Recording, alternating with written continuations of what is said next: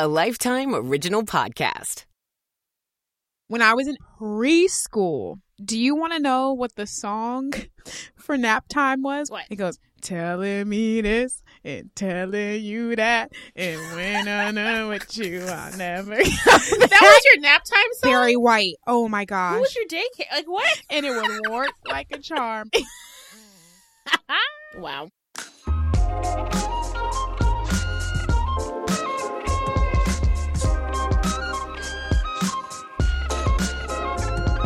Hey y'all, welcome to The Table is Ours, the podcast where we talk all things Black.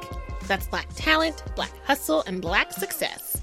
I'm here with my remarkable co-host, Kirby Dixon. Hello. And if Kirby were a reporter, if she gave the gossips, she would report on music news.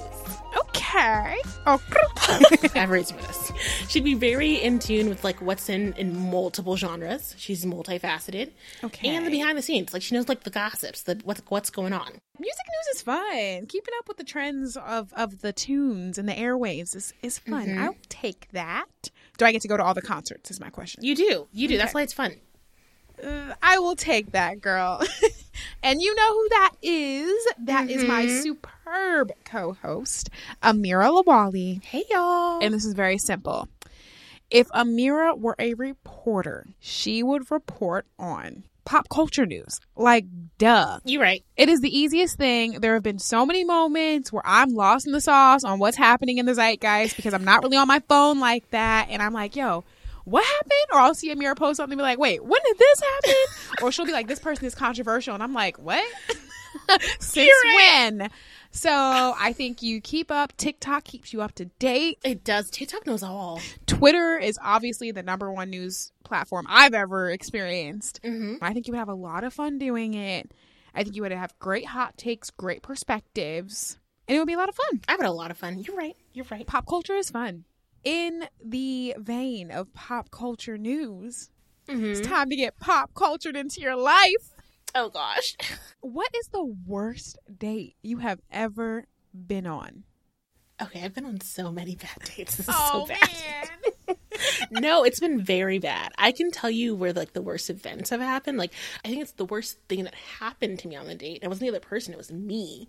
And the first real date that I went on with, the first date I went on with my fiance, we went indoor skydiving, right? And That's a good first date. That's an expensive first date. no, it's a great first date. Let me tell you what happened. I'm clumsy and I have no like control over my body. When you indoor skydive, there's like tons of pressure that puts you up, and you're supposed to exit that wind tunnel hands first. Okay? No, is it feet first? It's Or is it feet hands first. It's. I think it's hands. I've done it before. But you're supposed to land on your feet. Okay? I pulled myself out of the no gravity place, landed on my face in front of everybody. And you know, there's like kids there. Yeah. It was so bad that like I tried to play it off, and the instructor looked me in the eye. He was like, "Are you sure?" That was very bad. I've never seen that before. And look at you falling right into his heart. It was so bad. You know how I knew it would work out? He didn't laugh until like date 5 or 6. He just like played it off. Like he was like, "Are you okay?" And then ignored it. But then like horrifically laughed like a month or two later about it. He was like, "I thought it was so funny." Honestly, that's one thing about me. If something is funny, if I know you or not, I'm going to laugh. I am going to hysterically laugh, and we're going to laugh together. Yeah. I can't hold it in. There's nothing funnier to me than people falling. Amira, I would have died. It hurt. I felt bad. Unless you were hurt. Yeah, unless you were straight hurt. on my face. If you were hurt, that would have been a different story. But if you were hurt, laughing, I was more embarrassed than anything. And then you turn to your left and like it's like 10-year-olds who can do it so well, can float in the air so well. So you're just embarrassed by that. And then they record it. Oh, you have the video? So there's footage? No, girl. For this purposes, because I know you know, there's no footage. We couldn't find the footage. There's footage. No, we legit couldn't find the footage. No, There's we footage. couldn't. There is footage. It is in your inbox. You just don't know where it is because I got the same skydiving video and it's somewhere in my inbox, but I don't know where it is. We looked for it. We think they lost it. I think they lost it. Oh, we gotta find it. It was so bad. It was so bad. But what about you? What was your worst date experience? I'm gonna sound like such a square. What? I hate this for me. I've never had a bad dating experience. Like That's amazing. I think You have the magic touch then. no. Because I think I was a late bloomer when it came to like actually being like comfortable going on dates. So at that point, even though men mature significantly slower than the rest of the universe, I think I was old enough for like people to actually be a little bit more respectful. yeah. But I've never, or I always go for the nice guys. Like I've always done that. Like that's whether I want to or not, whether I admit it or not, I tend to always go for the nice guy. That's amazing. And I've never had like a dating horror story. I've had boring dates or dates where I'm like, this is not going to go anywhere, but they've never been like tragically terrible. I love that for you because No, it's not interesting. Like I don't have that true Hollywood moment. girl, no, you don't want it. You don't want it because I've had people taking me to strip clubs for my birthday. Strip clubs? Yes. Well, for somebody that might actually be a turn on. I've had situations where I've gone places and seen the other girl. Like it's just, yes, it's bad. Oh, see, I don't like that. It could be bad. Well, this was boring because I didn't have a good story to contribute. This is boring, just like some of those dates I've been on. I want to add to the drama. Am I the drama? You're not the drama. It's okay. No, that's good. I love that for you. Security. No, like I love. No, it's not boring. TT, I love listeners. Don't think I'm boring. It's not boring. Kirby is not boring. that is what you want. You want good things. I mean, but good. I don't wish a bad day on you at all. Oh boy.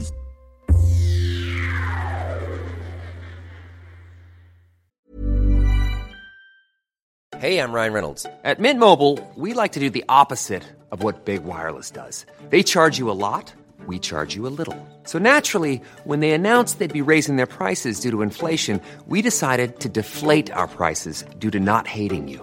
That's right. We're cutting the price of Mint Unlimited from $30 a month to just $15 a month. Give it a try at mintmobile.com/switch. $45 up front for 3 months plus taxes and fees. Promo rate for new customers for limited time. Unlimited more than 40 gigabytes per month. Slows full terms at mintmobile.com. But speaking of bad dates, I saw one of the worst dates ever on that show, Dating No Filter. Have you seen it? I can't even imagine. Go It ahead. makes me uncomfortable. It makes me very uncomfortable. But you know what doesn't make me uncomfortable? What? The host on No Filter, she's also one of our favorite guests overall. Yes. Nina Parker. Nina Parker is an American television personality and entertainment news correspondent for E! News. You may also recognize her as a former host of the reunion show for VH1's top-rated franchise, Love and Hip Hop. She's made numerous television appearances as a pop culture expert on shows such as The Wendy Williams Show and The Talk. She's now co-host of the show Nightly Pop. We stand a booked and busy and check-filled queen, okay? So we sat down with Nina to talk about her persistence in the industry and how she navigated the news world as a Black woman in predominantly white spaces. She also dishes on some of the experiences she had trying to make it in the news world in New York City before her move to pop culture and entertainment news. Nina Parker, let's get into it. We are so excited to have you. Oh, thank you. I'm so excited to be had. We like to start every podcast the same way, and that is, what does joy look like for you? Joy looks like for me at this point in the year, rest. That's right. I mean, I am working a lot.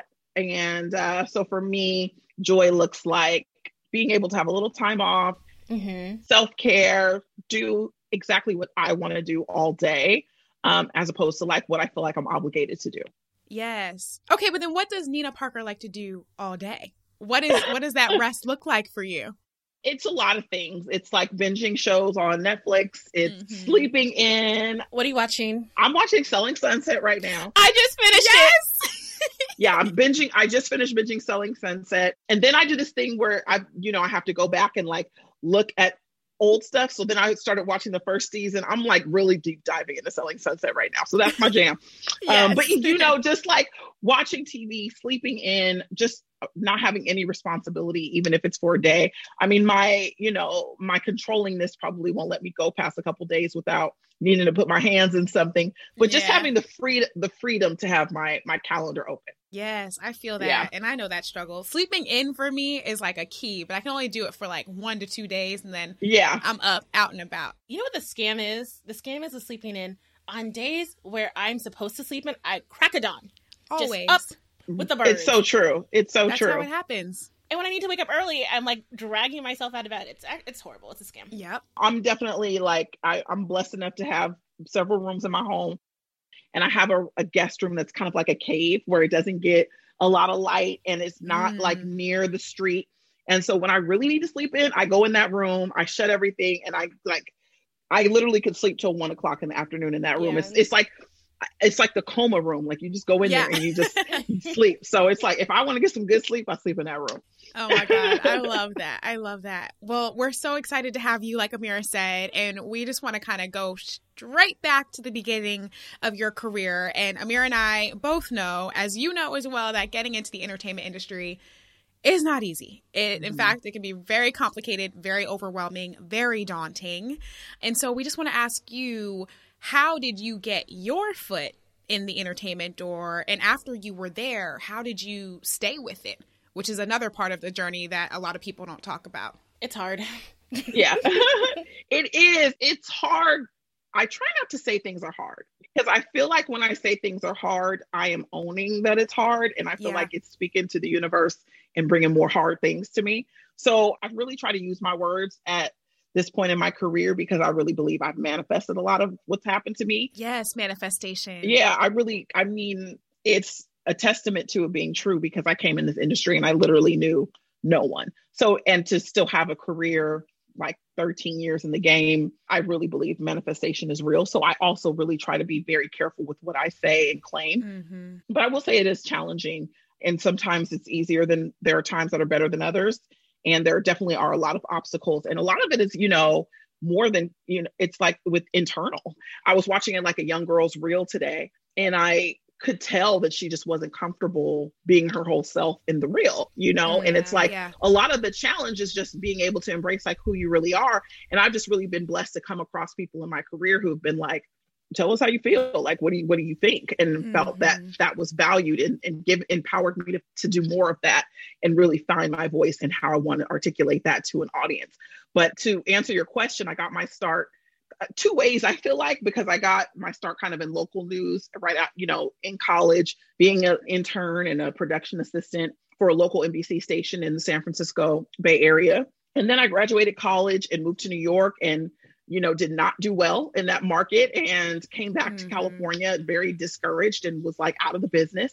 And then, years later, decided to jump back in the business and got my start at TMZ and started from the bottom where, I had to kind of really check my ego. And a lot of this industry is about checking your ego and feeling like, we want to be ready for things that we're really not ready for. And a lot of times we don't want to say yes to things that we feel are beneath us, but there's really nothing beneath you. It's you cultivate your own lane. So, there are most of the places that I was at didn't have the role that I ended up getting. I cultivated it myself with my work and work ethic and conversations and networking. So once I was able to really check that, I was really able to thrive. So that's kind of where I got my start, was TMZ, started as a runner, getting, lunches and taking out trash, and really just started working my way up the ladder from that point.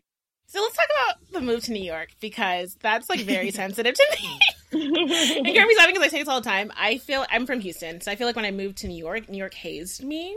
Like it was a brutal beating. Was it a culture shock because of the industry, or was it a culture shock because of like kind of New York's vibe? I was really young. I was 23 and broke. And so the shock was definitely, it was culturally very different from California. I was not prepared for that because I moved blindly. I did not come see New York first. I just was like, I'm going. Had a friend who had a place. I was renting a room and just went. I don't recommend that. So it was a shock, those small things like weather and, getting or not knowing anything, not being acclimated, feeling like a fish out of water. But also, honestly, I just wasn't prepared. I just didn't prepare myself the proper way. I didn't prepare myself in any ways for that journey. And my reality reflected that. So it really was less about New York and more about me. Yeah, you talked about being broke. And I feel like being broke in New York is a different type of broke. Oh God. Oh, honestly, I'm having like flashbacks right now.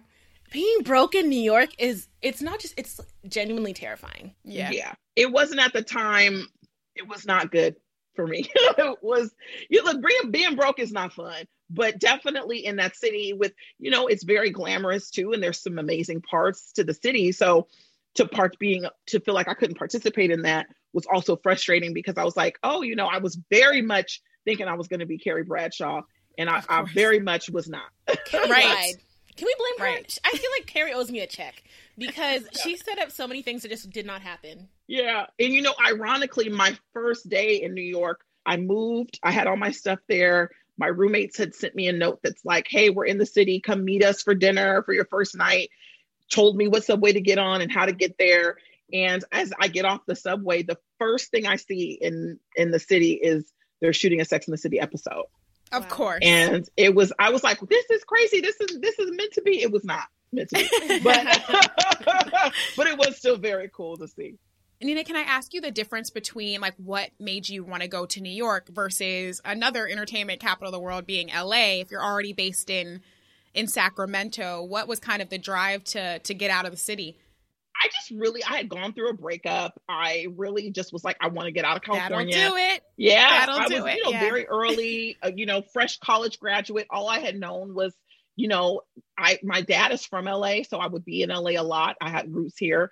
And then I was in San Francisco for college. So for me, I was just like, I feel like I've experienced California. I want to see what it's like. I didn't go away for school. So I was like, let me see what it's like in New York and see what New York is hitting for. And that's where MTV was. And I just was like, that's where I need to be. I thought I was going to be like a VJ. So I just, I really wanted to just experience that life. And I will say Sex and the City did play a part in it. I believe that. That show, they should pay my student loans because it's their fault. I'm here, but it's okay. It all worked out. Seeing you is such an inspiration, and it feels like you are so fearless and you move so fearlessly through this industry. Like Kirby and I both know how difficult it is. And I'm like, if anybody's going to keep it real, Nina's going to keep it real. Yes, I will. And you've spoken so openly about it, like the challenges that you face on your come up through this industry. So can you walk us through, like, what were the difficult moments as you were coming up in this industry? I mean, they don't go away. I have them now. Like, I think we subscribe to this idea that once we get to a certain point in life, things get better. I think it's a falsehood to always subscribe to thinking that, like, once we get to a certain point, problems will go away. Like, once I'm in the best place of my life financially. I'm in the best place, that I've been with my career. I still have, challenges. So they change, but they don't go away, and responsibilities increase. And you know what I mean? It's all relative problems. So I would say taking away the falsehood of like, when I get here, I'll be okay. You have to be okay. Like now, like you have to find a way to be good now. Even if you're saying I have these challenges, finding a way to mentally be like, okay, I'm okay, or I'm going to find a way to be okay, because, to me, I think it's a fairy tale to think like one day it will be, a place where you won't have difficulties, because you always will. And, health problems happen, things happen to where you're riding a wave and then something kind of throws you off. You have to kind of know how to be prepared to deal with that. So for me, like, yes, my difficulties are different than they were when my career first started, because I didn't know anybody. But yeah, I mean, I definitely dealt with, as we all have, I'm sure, being an opinionated Black woman and being a plus size opinionated Black woman, because people feel like if your waist is not a size 2, the value of your opinion should matter. It should matter a lot less, which is crazy to me. So, that challenge will probably always be constant.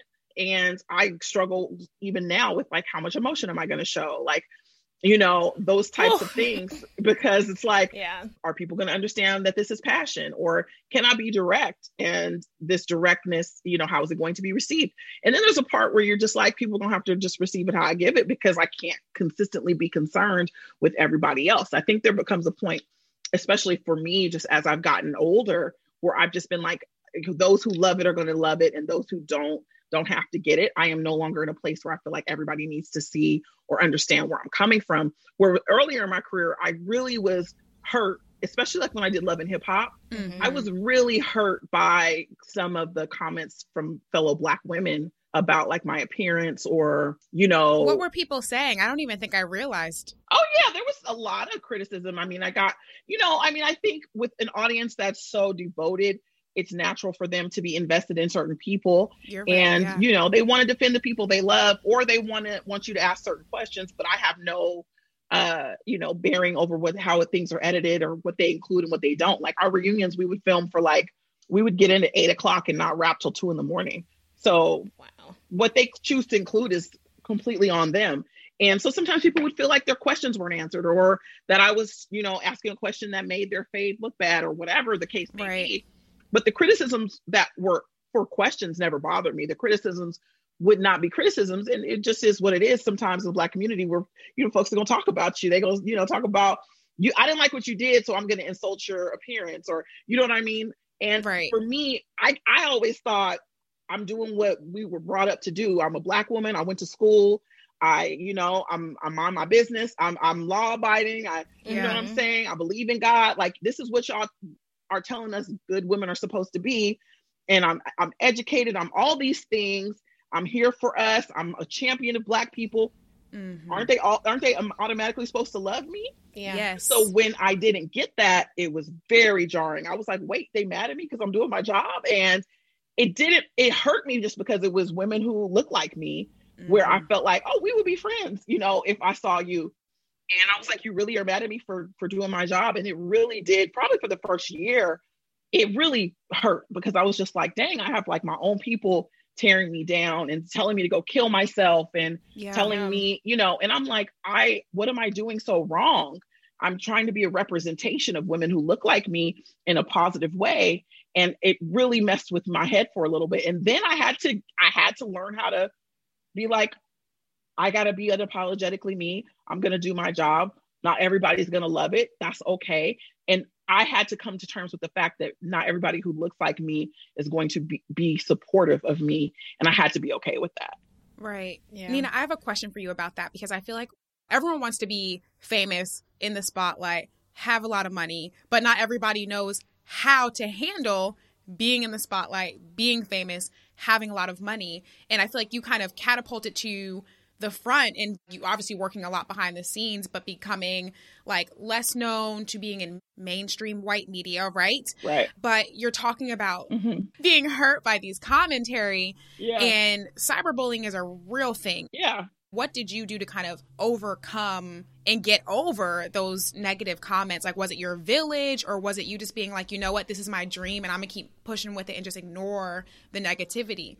It was all of that. You know, I have a really solid family. Like, my family is really solid and connected and tight knit and really down. Like, they're real ones. Yeah. And I was raised by a king and queen, you know, and they taught me self-worth at a very early age. And my dad, just from a very early age, was just always like, you're a warrior. Like, you built from warriors, you built from kings and queens. Like, he just always made me feel like I could get through anything. So that kind of comes into play.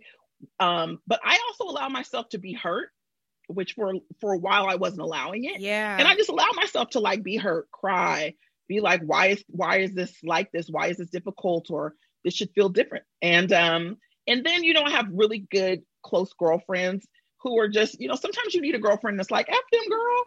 Like, you know, you need a girlfriend that's like, we don't care. That's Amira. Like, you know, and I can't, you know, like I got to keep my jobs. So I can't go back and forth. And that's really humbling, because I'm from the Bay Area. You know, I had a whole wild side of life before TV. And to be quite honest, I'm just not a back down type of person. So if somebody was to say something to me, it's like, oh, okay, what's poppin'? So it's very difficult to have that upbringing and get to a place where you cannot react or you could lose your job.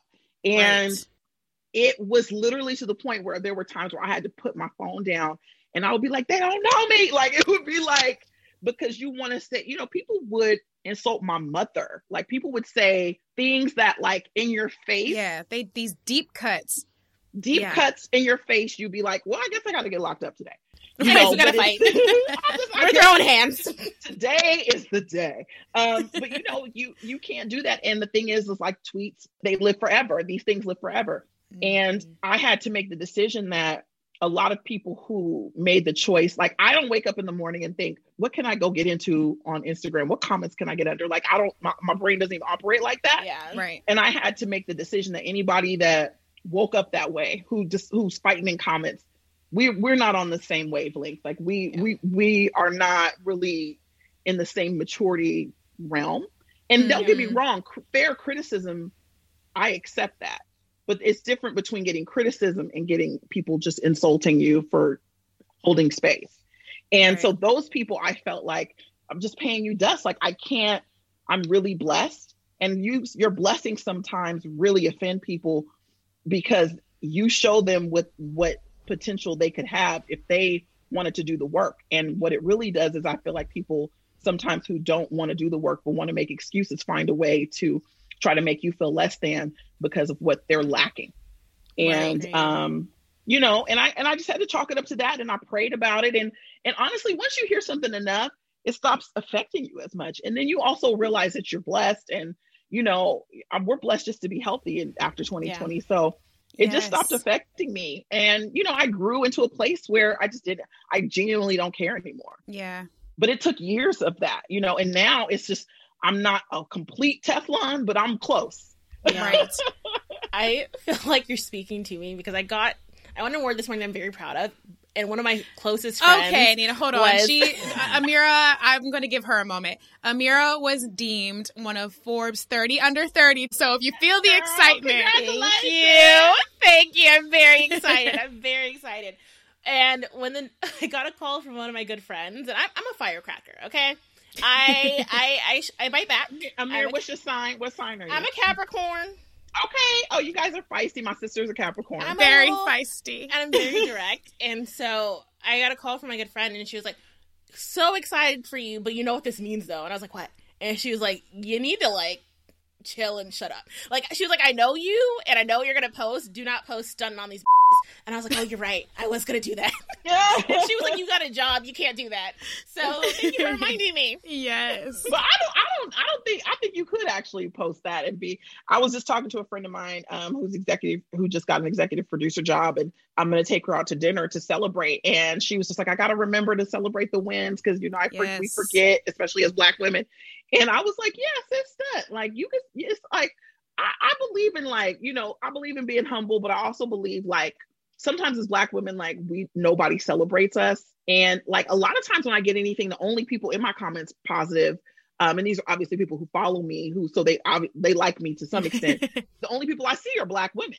So I feel like, you know, we gotta sometimes be a little cocky. That's okay. Like, it's deserved. I don't mind it. I totally agree with you. Yes. Celebrate with Black women. It is totally fine. This is the perfect celebration. Hey, y'all. When we come back, Nina reveals the unlikely show that fought for her voice to be heard in the industry. You don't want to miss it. A lot can happen in 3 years, like a chatbot may be your new best friend. But what won't change? Needing health insurance. United Healthcare Tri-Term Medical Plans, underwritten by Golden Rule Insurance Company, offer flexible, budget-friendly coverage that lasts nearly 3 years in some states. Learn more at UH1.com. When you make decisions for your company, you look for the no-brainers. And if you have a lot of mailing to do, Stamps.com is the ultimate no-brainer. It streamlines your processes to make your business more efficient, which makes you less busy. Mail checks, invoices, legal documents, and everything you need to keep your business running with Stamps.com. Seamlessly connect with every major marketplace and shopping cart. Schedule package pickups and see your cheapest and fastest shipping options from different carriers. With rates up to 89% off USPS and UPS rates. And with the Stamps.com mobile app, you can take care of mailing and shipping wherever you are. Make the same no-brainer decision as over 1 million other businesses with Stamps.com. Sign up with code PROGRAM for a 4-week trial, plus free postage and a free digital scale. No long-term commitments or contracts. That's Stamps.com. Code PROGRAM. I have a quick question, though. When you were first getting into the entertainment space, did you always know you wanted to be a host? Or was it your kind of time taking out the trash with TMZ that you were like, oh, I could do this better than them? Or I could do this as well as them? Like, What got you into the hosting space? Yeah, I always wanted to host. I mean, my dream when I first went to college was to be like a local news anchor. I could actually see you as a local news anchor. I can see it. Yeah, I mean, I feel like I have expanded out of that, but I definitely wanted to do it when I was in college. I like to curse too much, so I probably wouldn't do well in that space. But maybe late night television is where I find my home, like I am with Nightly Pop. But I always wanted to be in front of the camera. I did give up on my dream after my experience with New York, and I thought, oh, okay, I'll just be a producer. It's fine. When I was at TMZ, Harvey Levin asked me to pitch for the pilot of the show because I had started there when it was just a website. So he was like, hey, we're going to be doing the show. I really want you to pitch. I think you're funny. And I was like, no, thank you. Like, I don't, I had kind of said I wasn't going to, I'd given up because this is like 2007 and everybody like, this was really before inclusivity. This is before body positivity. Yes. This is none of that is being talked about. And everybody is expected to look like a blonde Barbie. And like, if you're in LA, like even the newscasters look like they're Playboy models. So you're like, I don't fit in here. I'm not accepted here. So I just was like, no, that's okay. And he was like, no, I'm not asking. Like, you're gonna pitch for this show. And he said to me, like, there are women who want to hear what you have to say. Okay, see, this is allyship. That's allyship before it even was like this trendy word. That's what allyship looks like. It was. And listen, he had his moments that he was not an ally, but you're right. Keep me humble. Yep. I and all for the sake of the greater good for his site. But I will say personally, if we're talking one-on-one, and I can only speak from my experience because I know others there have had their experiences, but personally, he had always been very open about wanting to hear my voice, wanting my voice to come across, giving me opportunities to get be heard, throwing me things that sometimes people will come to him and say, oh, could you do this radio show? And he'd be like, let Nina do it. So I will say that he helped me cultivate, TMZ definitely helped me cultivate what I wanted to say in a real voice. And he was definitely the first person who gave me a shot at a national television show and was very much like, you're doing this. Right. And the rest is really honestly history. Like, he gave me my big break and I can never take that away from him. I love that. Did that pitch like reignite your drive? Like, did it like bring you back? Like, was there a moment that I was like, oh, I'm still here? Yeah, I would say like I was scared to death doing it. And then I'll never forget the first time I got recognized. I was in a grocery store, and I think our show had only been on like 2 weeks. Wow. And I was literally shopping, and someone was like, oh, I saw you on TMZ. And I was like, what? Like, I had never been recognized in my life. And I was like, and it was a woman, and she was like, I really love what you had to say. And I was like, and that's kind of a high, because to have a woman come up to you and be like, I love what you said. Like, that's what I would have said. You feel like, okay, I really am like kind of making a difference by just being here. And, and that is probably what ignited it. Not doing it, the reception from women, especially at the time, because there weren't really any representations of plus women on TV, that definitely meant a lot.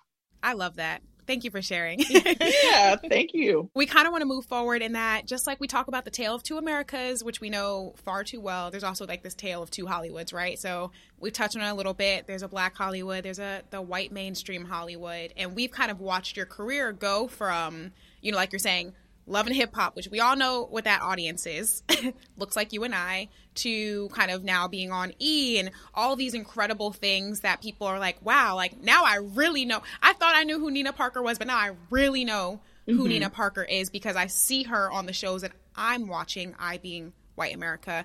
I want to know, was that kind of jump and that shift intentional? Like, how did that happen? Well, I was at TMZ before I was at Love and Hip Hop, which I believe is mainstream like media. And then after TMZ, I went to The Insider, which is on CBS.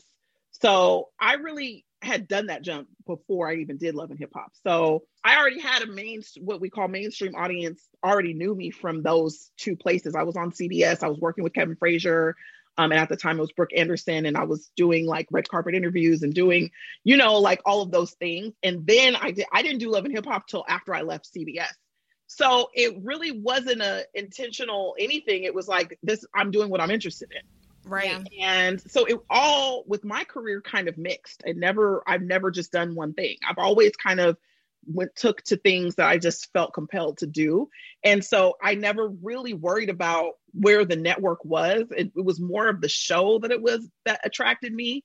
And so I was just like, I did have other hosts be like, oh, like, I don't know if you should take Love and Hip Hop. Like, no other host on a mainstream show was doing reality reunions. Nobody. Yeah. Yeah. And so now they all doing them. You know what I mean? Like, they're vying for them. And they all gave me shit for probably like 2 years. And then they all were like, we could actually be doing this. But yeah, like it just was never a thought to me. I was like, I feel like when you look at Hollywood love triangles, they have the same dynamics as things that happen on Love and Hip Hop. Like, I look at, you know, the Travis, Courtney, Scott situation. That could be a Love and Hip Hop plot line. Talk about this. Yeah. So I just felt like Black folks deserve to tell these stories, but more importantly, my job is more to be able to say, let me come in as a journalist and ask questions that I feel like people want to hear and get real responses, as opposed to, you know, emotion-fueled responses, which you can't dictate how people respond. So you're not always going to get that. And people aren't always going to have the emotional capacity to articulate how they're really feeling because they're hurt. But I felt like I owed it to myself to try to be that person to do it, whether it failed or not. And so I never was really concerned about like where it was landing, whether it was VH1 or CBS or E. I just kind of was like, what interests me right now, and where am I creatively right now? Mm-hmm. Yeah. I'm gonna be honest. When I started in the industry, people weren't clear that mainstream means white. And it really triggered me when I first got to this part. Like, Kirby and I are both execs on the network side. So being in meetings and people would say mainstream, I just want people to say what they mean. Right. Like, if you mean middle America, white America, say what's white. the audience you're looking for. But when you say middle America, there are Black and brown people. Like, say what you mean. And so just them being white people being the default it just annoys me at every meeting. Yeah. And I've like had to just get past it, but it like it took forever not to say something. Yeah. Just hearing it like in the landscape of TV, like we know what they mean when they say middle America. Absolutely. And you know what they mean when they say urban. Exactly. But it's also so like mainstream is so personal. Mainstream, what middle America's watching is not mainstream to me. I could care less what they're watching.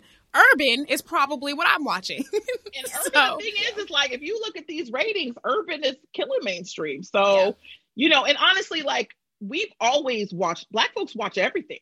So like how we were just talking about how we watch Selling Sunset, like we don't just watch Real Housewives of Atlanta and to be honest, that's not even my favorite franchise. Wait, what's your favorite franchise? You know, I probably like Real Housewives of New York the best. Wait, New York is still your favorite? Not anymore, but it was for probably until Bethany left. It was probably my favorite. Okay, I'm with you on that. I'm on Potomac now. And now it's Potomac. Yeah, it's totally Potomac. Wait, okay, detour. Can we talk about how I am so proud of these ladies? No one was rooting for that franchise. First season, those wigs, a lot, but still, no one believed in them. What? Yeah. They're owning the whole network. I was like, who is Potomac? Where are they coming from? I am so proud of them. It took a while for me to warm up, but they came through the building and shut it down. They came with the drama, okay? And that's what Black women do. You know, we are underestimated and then we come through.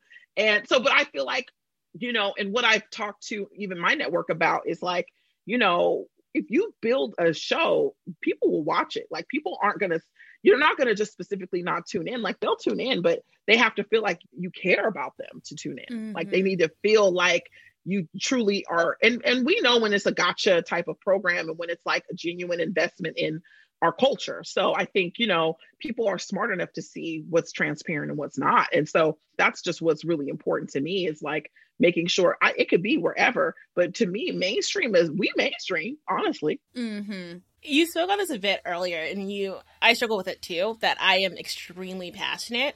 And as I've grown, I've realized people can take that as like, we want to say it's anger, or like it's just too much for people to handle. Yeah. And for a while, I struggled with like how I show up to my job. Mm-hmm. And my job is mostly like, our industry behind the scenes is mostly white. Like, it's growing and making changes, but it's mostly white. So I sometimes feel a little scared coming as my full self, a full Black woman, a full figured Black woman to the stage. And I've just gotten to a point where I've accepted that. So I'm wondering, was there a point where you didn't bring your full self, or you had to alter your full self into these rooms that we sit in? Well, you know, I felt like I had really evolved into my full self at TMZ. Like, I was opinionated. And then when I went to CBS, everything that I felt like TMZ wanted to bring out of me, they wanted me to hide. I felt like they were like, oh, you're too opinionated. don't ask these questions, don't do this. There were conversations about my hair. There were things that made me feel like I was just like, okay, y'all don't like me because everything about me you want to change and you want to tweak how I speak. And so I went through this really weird space where I struggled so hard to find out who I was and who my voice was. And then I went to another place and they didn't like it. And I was just like, how is this going to work? And then I had to be like, I think I'm going to have to be okay with this place not being for me. Like, I can't continue. I was like dying. Like, I was like, I can't continue to be this other person. Like, the real me is like, come on, like, get out of here. Yeah, so I had, and then, you know, I was still very young at the time. So you struggle, especially because you're like, I fought so hard to get this position. I fought so hard to get this job. There ain't nobody else here that's Black that looks like me. People are going to be disappointed if I walk away from this. Shouldn't I be grateful that I'm here? You know, and then I had to be like, I have to be true to myself to be happy. Like, my happiness is my job. What is, if this is not making me happy and this is clearly a place that is not going to change, then I've got to remove myself from a situation that no longer feels like it's serving my growth. I think that's so important. And I'm like, it almost makes me emotional because I feel like I'm at a crossroads now where we're questioning, you know, our space in this industry.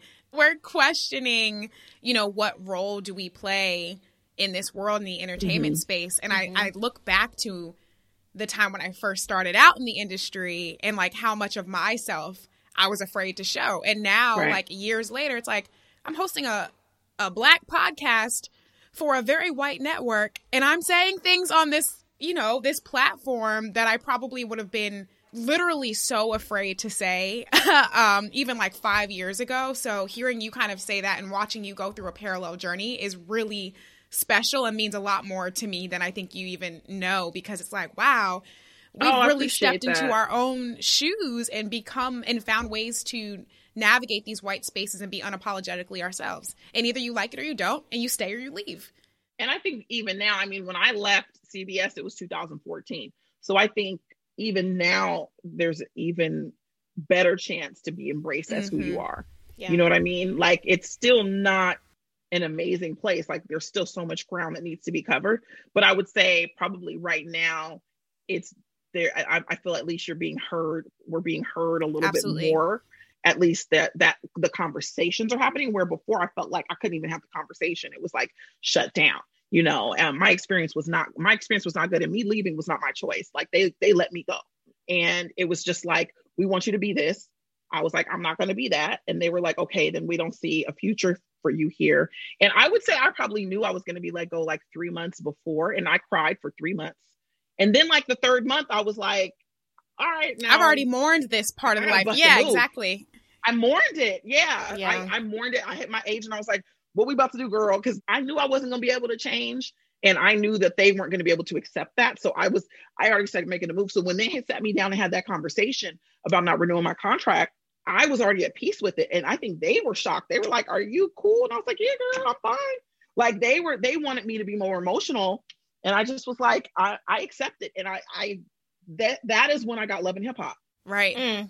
So losing that job led to me getting Love and Hip Hop, because when I was so out of it, I sent Mona an email. I knew a PR person that knew Mona. And I reached out and said, hey, if you ever get tired of doing the reunions, I just shoot my shot. And like, if you get tired of doing the reunions, here's my reel. I'm really interested in doing this.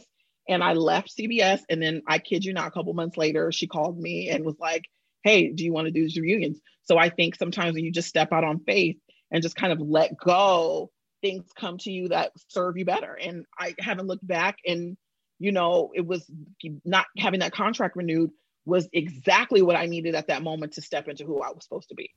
That is such a word. What's meant to be will be. Yeah. You know, I have a question for you that Amir and I have actually been itching to ask you. So you're in the pop culture space, right? And we're all about representation and, you know, being what you can see. But what does a boundary and setting boundaries look like in your position? Like, do you feel a little bit more protective over perhaps Black talent that you bring or speak to, and you're kind of like, no, that's a boundary for me. I'm not going to discuss X, Y, and Z topic that I know will trigger said person, even though it might be a viral moment for the internet? Like, how do you kind of set that boundary being in the pop culture space? Well, I don't allow anybody I'm interviewing to dictate how I'm going to do my job. So hello. Okay.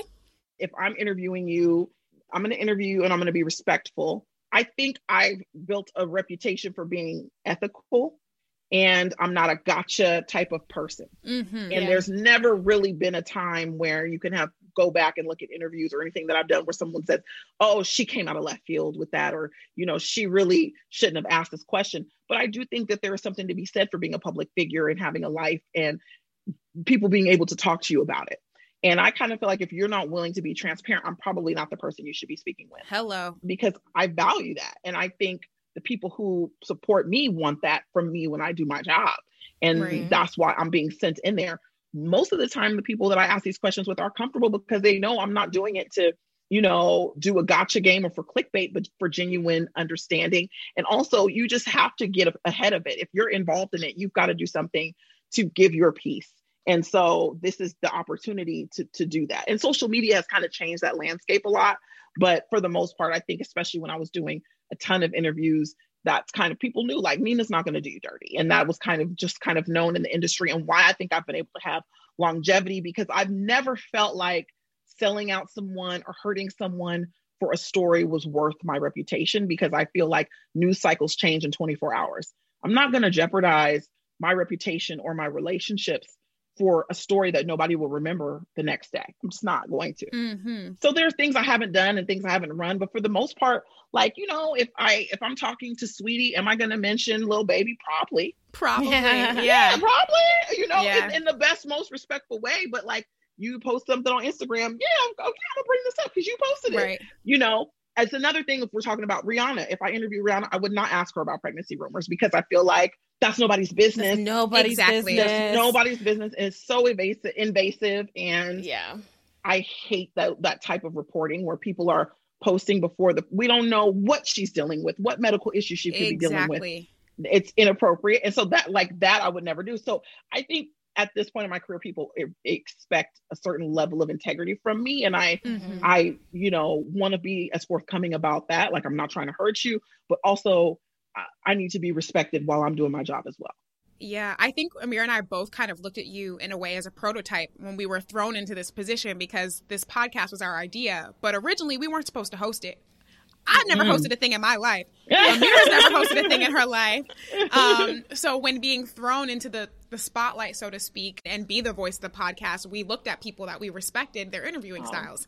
And you were one of them, because it's like, you're someone that we can relate to. You're someone that gets the information out, but in a respectful way, and in a way that people don't feel offended by the way in which you asked a question. It just doesn't feel out of left field. And we said the same thing. It was a boundary for us. This is not a gotcha podcast. We want to have real conversations. If something comes out of it, fantastic. That means we did a really good job at making people feel comfortable. And if it doesn't, you roll with the punches. So thanks for being an example for young new hosts. Oh, thank you guys. That makes me feel good. Sometimes the only validation you get is from people who, are peers, or, people who are doing it too.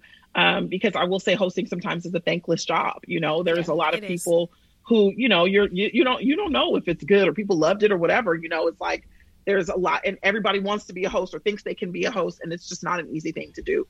So, it's not an easy thing. You are great, because this has been a journey for us. I want to talk to Nina about love. Like, we've been itching to talk about love. Okay, so now it's going to get a little bit juicy, right? So Amira and I talk about Black love pretty frequently on this podcast.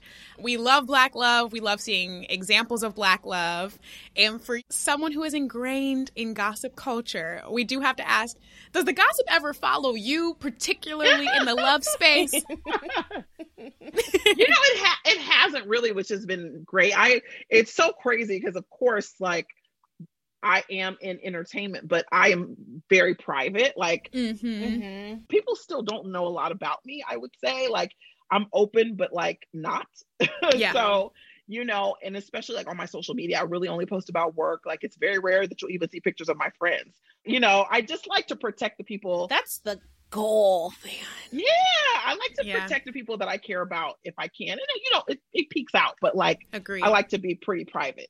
But like, I'm dating for sure. I'm not like in love with anyone. You know what I mean? I'm dating. I'm just honestly just having fun, having a really good time, going on fun dates, just having adventures. You know, I spend a lot of time in New York because of my clothing line, the Nita Parker collection. We're going to get to that. Yes. I'll come back to it. Yeah. So I have not had a lot of people intrigued about, like, people in my DMs obviously are like, are you dating? Are you doing this?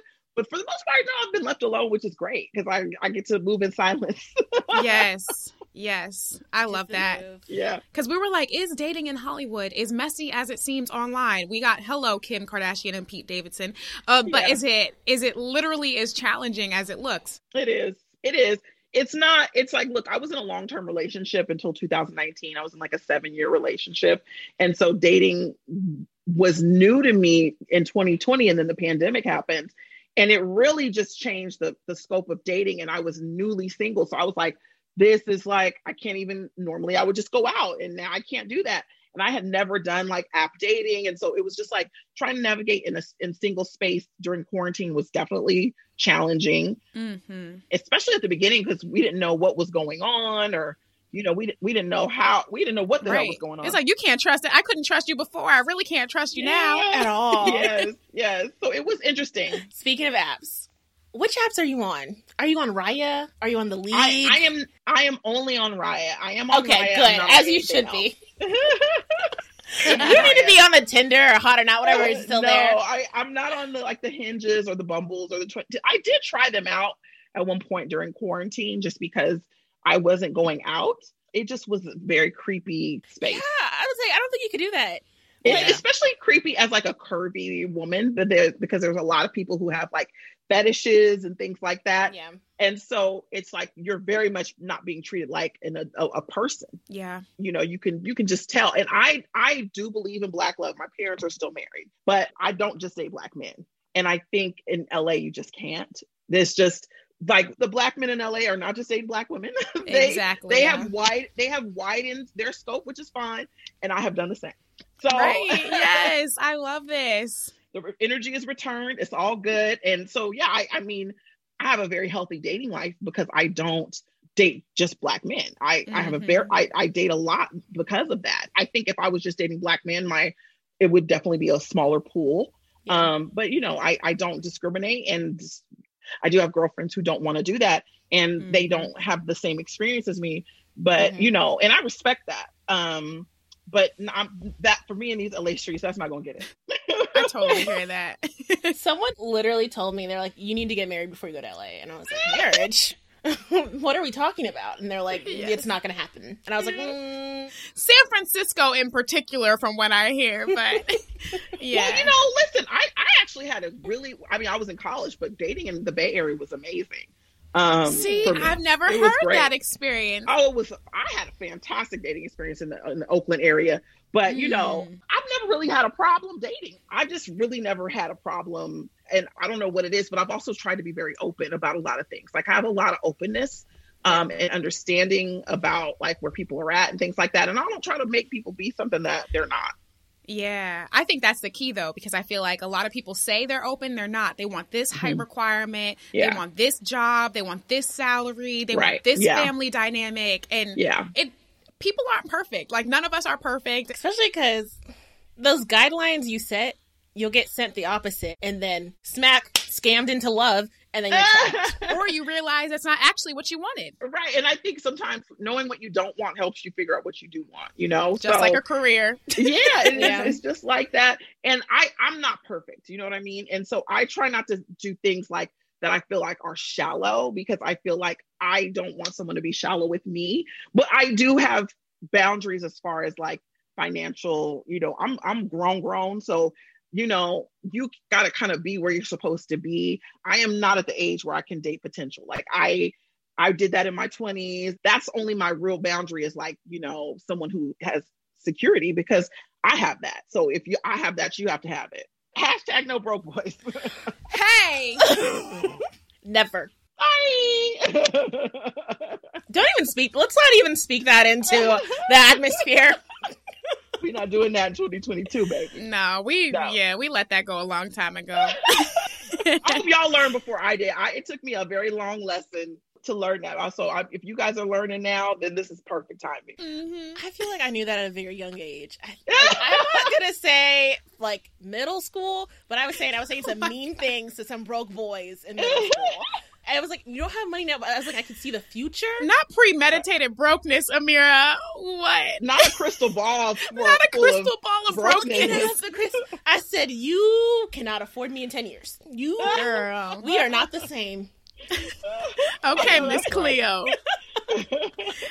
But we do want to ask you before we kind of end this conversation, Nina, you talked about your clothing line, which, oh my gosh. Speaking of, before we even knew that you were coming on the show, Kirby and I got an opportunity to host something for A&E, and I, like, you tweeted that day a dress, and I got it. So it's here, yes. It's in my room, it's still in its Macy's bag, but it's on my bed. It's on my bed. Okay, I love it. And I'm gonna wear it for our shoot. So I love it. Aside from that, like, what's next? Like, what is next on the horizon for Nina Parker? What are you manifesting?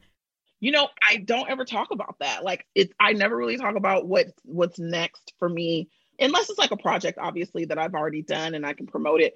I just truly don't believe in talking about like what I'm manifesting, because it really is serious to me. And it's something for me that's really private, and this is just my process. But my process is like the things I'm really working on manifesting, I really hold close to the chest, because my manifestation is a process. It's not just like a once a day thing. Like, it's something that I really think about. Like, if I want like something, I really see myself in it. Yeah. And I envision like how it would feel. Like, before I got to E, I would envision like how would it feel to like sit in this chair or film this, or like really put myself in the moment. And it's a very like spiritual thing for me. Like, so it's hard for me to share that with people, because for one, people think you're crazy, but also like it's worked for me.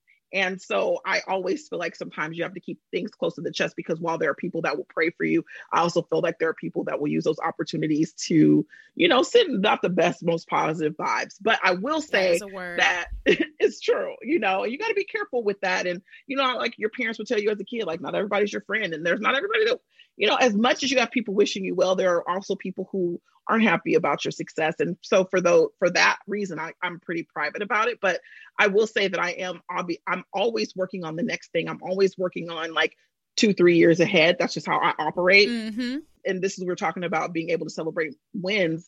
I have to focus on the now, because often I'm like, you know, as far as my clothing line, I'm already working on the fall of 2022. Yes. So excited. Yes, we're already working on that. And so that's already, I'm almost in 2023 right now with it. Wow. But yeah, I'm always working on it. The clothing line is doing really well for Macy's. It's exceeding, you know, their expectations. And again, it'll, you know, we're dropping once a month all now until next year. Things are, you know, consistent. It's a standing clothing line there. So it wasn't just like a one-time thing. So, you know, I'm hoping to manifest a lot of things to come to fruition from that. Oh, that's so exciting. It's so exciting. I cannot wait to try the dress on. But that's just... you gotta make sure you send me pictures, sis. I want to see. I will send you pictures. I was like, I need a dress for power, of like where I'm going to feel good in. And then you literally tweeted it like 2 minutes later. I said, that's it. Yeah. I'm so happy to hear that. What was your inspiration for doing the clothing line? Honestly, I had a really horrible relationship with fashion, because I just, you know, being on camera and being over a size 10, it was just, you know, like my counterparts at E were able to like, they have like a lot of places where you can go to like these beautiful, like the style galleries where you can go and pull, and you go, you pull, you wear the outfit, they send it to dry cleaning, they send it back to the company. I wasn't able to participate in that because they didn't have anything that fit, you know, my size. And so I would have to, you know, either bring something from home or order something from like, you know, a cheap thing from online. And I started to get frustrated. I was like, dang, there's no options for me. And I had to wear clothes on camera Monday through Friday. So you can't repeat the outfit. Right. So I started like literally tailoring it, I would take a belt from one thing, put it on the other, cut the arms off, put a mesh long sleeve shirt underneath. Like, me and my stylist really started to like genuinely make things. And she found like a woman on Instagram who could sew. So we would literally send stuff to her and be like, can you make this? And that's really how it started. It was literally out of frustration. Me and my stylist were literally doing that for clothes and for shoes. Like, she would find little feather boas and put them on my shoes, and we were just making my looks. Wow. because she was like, we got to have you looking cute on TV. Like, we're not going to be constricted by these 3 websites that serve you. So that's really how it started. You see, I completely relate to that because when this podcast started and I realized they were recording us, tell me why I literally only wore sweatshirts last season. Yeah. Because it was just so uncomfortable. Like, I couldn't figure out the best way to present myself that would be on camera. It messed with me for a while. Like, it's so hard. So thank you. Yeah, it's I just wanted to give, the options. And for the clothing line, there's like suits and there's dresses, but there's also cozy wear, there's joggers, there's just a little bit of everything, and things you can dress up, dress down, things you can layer. And I really try to do color palettes to where if you buy 2 things, you can wear them 4 different ways, because I want you to get like the best use out. Like, I have a front zip skirt that you can wear to the side, you can wear to the back, so you can wear it 3 different ways and it 3 different looks. If you're on camera, nobody thinks it's the same thing. So I've thought about all that kind of stuff, and also like getting fit models that are curvy, that like have a gut, like my fit. I had to change out my fit model because the first one I felt like didn't necessarily echo the body that I felt like I wanted women to when it was getting fit to know. I was like, I need back fat, I need a little fupa. Like, I need a model to have that, so that these girls have a realistic view of what they're going to see themselves in. Mm-hmm. I love that. It's important. Yeah, body inclusivity, body positivity, all of these things. Like, people need to realize if you're fuller figured, you don't have just one thing. You don't need to wear sweatpants or wide leg pants or things like that all the time. Mm-hmm. You can look cute and feel good in your clothing. Yeah. And I've had a few women reach out and say, well, Nina, like, because I make my clothes a little sexy. It's less. I just decided I didn't want to make a clothing line that was going to hide your shape. Yeah. Mm-hmm. And there are so many plus size clothing lines that hide you. This just my collection wasn't going to be the one that did that. So there are some women who are like, oh, like, can you make peplum tops? And I'm like, I made a couple. For the most part, my clothes are not meant to hide you. It's meant to, like, for you to be able to embrace the beautifulness of your body and not shy away from. We're going to have things that accentuate and that, help the angles. We definitely going to have that. But it's just like, I don't want women to hide, and I don't want women to feel like because they're plus, they have to dress a certain way. If they offer jeans in a 0, it should be offered in a 24. I don't understand the problem. Agreed. And affordable. Like, Absolutely. I know shade, but it doesn't have to be Saks Fifth Avenue prices. 24/7. Exactly. We like the Macy's prices. Nice. Nina, this has been such an incredible conversation. We love having you here and the realness that you brought to our table. We appreciate it. I know, it's nice. Thank you guys for having me so much. Of course. With you, we do want to do a super quick rapid fire. Like, this is a legitimate rapid fire. And we're going to say hot or not, some of the, trends and gossip that has been crossing our news feeds and our Twitter feeds. Black Twitter is hot. So we just want to kind of get your take, like hot or not, Scammer or Robin Hood, a couple of things that we have for you. So let us know what you're thinking. So just hot or not? Yeah, hot or not. Okay. What do we think about this Kim Kardashian and Pete Davidson relationship? Is it hot or is it a not? Do you have a meh? Meh. We'll take a meh. You a meh. We'll take a meh. I don't care. I'm like... Agreed. Yeah, a moment, but why? Hear ya. Yeah. Okay. Surviving Sophia the Scammer. Did you see that on the Twitter? I saw it, purposely avoided it. Mm-hmm. There are some things I just can't. I cannot dive into things on Twitter anymore, and so I have to say not only because I didn't read it all. So I know the bones of it. I chose to not get involved. Okay. Yeah. Okay. Shawn Mendes and Camila Cabello. Not. Goodbye. Yeah. Bye. Hear that. And last but not least, the hashtag Free Britney movement. Okay, should the pop star retire or should she keep on making those hits now that she's free as a bird? Oh, I love Britney, and she's been through a lot. So, I want her to do what makes her happy.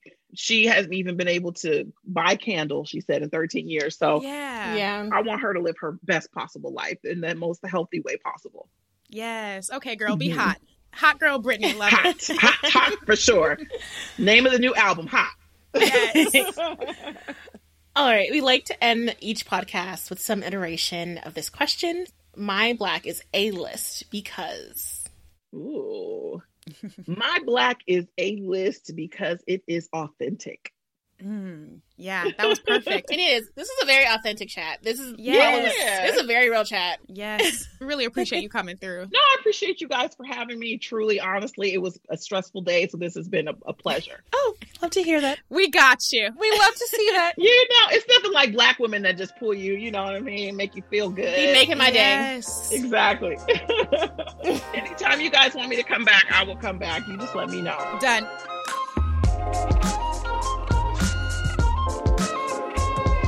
The Table is Ours is produced by us, Kirby Dixon and Amira Lawali.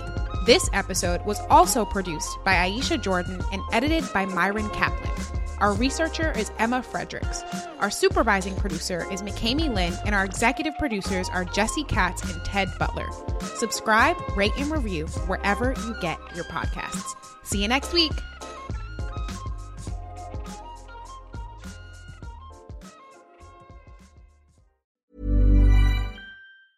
Even when we're on a budget, we still deserve nice things. Quince is a place to scoop up stunning high-end goods for 50 to 80% less than similar brands. They have buttery soft cashmere sweaters starting at $50, luxurious Italian leather bags, and so much more. Plus, Quince only works with factories that use safe, ethical, and responsible manufacturing. Get the high-end goods you'll love without the high price tag with Quince. Go to quince.com/style for free shipping and 365-day returns.